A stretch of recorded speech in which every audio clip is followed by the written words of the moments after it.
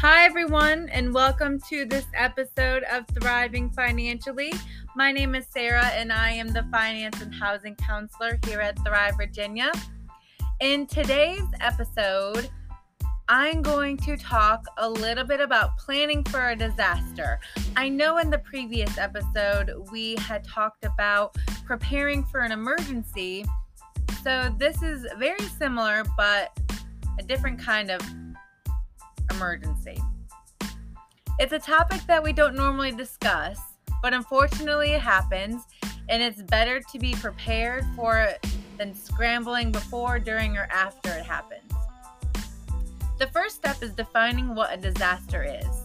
It's a broader, community-wide situation that affects hundreds and thousands of people. This could include flooding, hurricanes, tornadoes, public health emergencies.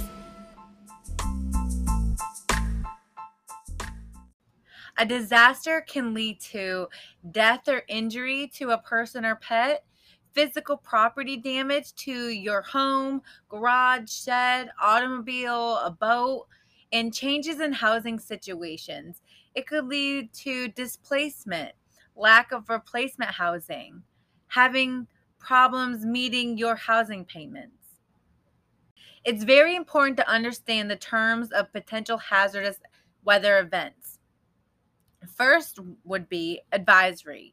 This means less serious event is occurring, imminent or likely, but be cautious. Watch means the risk has increased significantly, but its occurrence, location, and timing is uncertain. This allows time for evacuation. Warning means conditions pose a threat to life or property.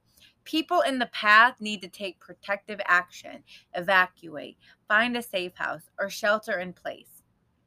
It's important to be prepared to protect your family, pets, and possessions during an emergency.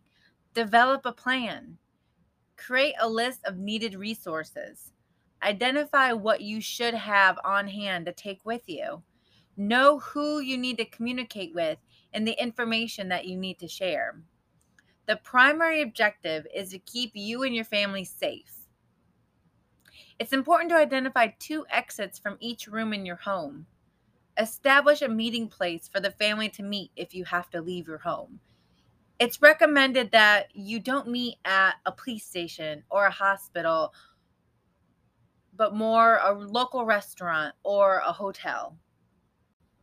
Some situations allow you enough time to evacuate. It may be your choice or mandatory. Do you have family or friends that you can stay with that are out of the area? Are pets allowed? Be aware of evacuation routes. Keep a full tank of gas.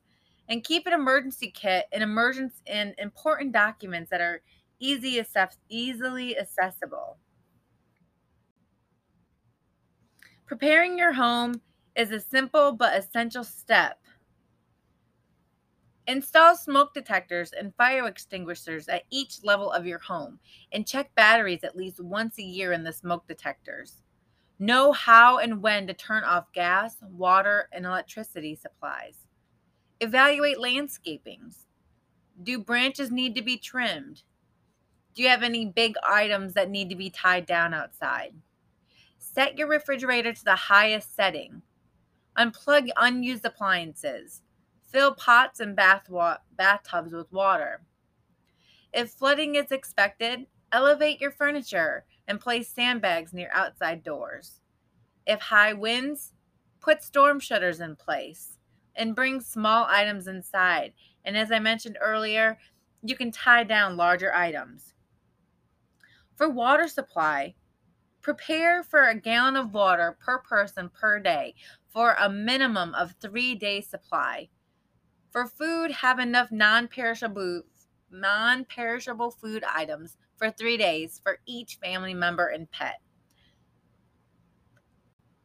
Preparing important documents and your finances. Keep a copy of important documents in a waterproof or fireproof box. Consider taking photos of documents to keep them stored electronically. Consider loss of income if you are unable to work. Be prepared to pay deductibles for damage of property. Consider costs of repairs that might not be covered by your insurance. Be prepared to pay for emergency repairs to get back in your home. If you're a renter, be prepared to speak with your landlord, or a homeowner, be prepared to speak with your mortgage lender to discuss your options. Have an emergency fund set aside to cover unexpected expenses. Create and maintain your financial plan. Preparing a communication plan. Communicate before, during, and after the disaster to family and friends. Choose 2 emergency contacts and make sure each family member has their number. The plan should include teaching children how to call 911, programming emergency numbers into phones, and keeping mobile devices charged. Protect your credit is very important. Maintain a list of creditors and contact them immediately.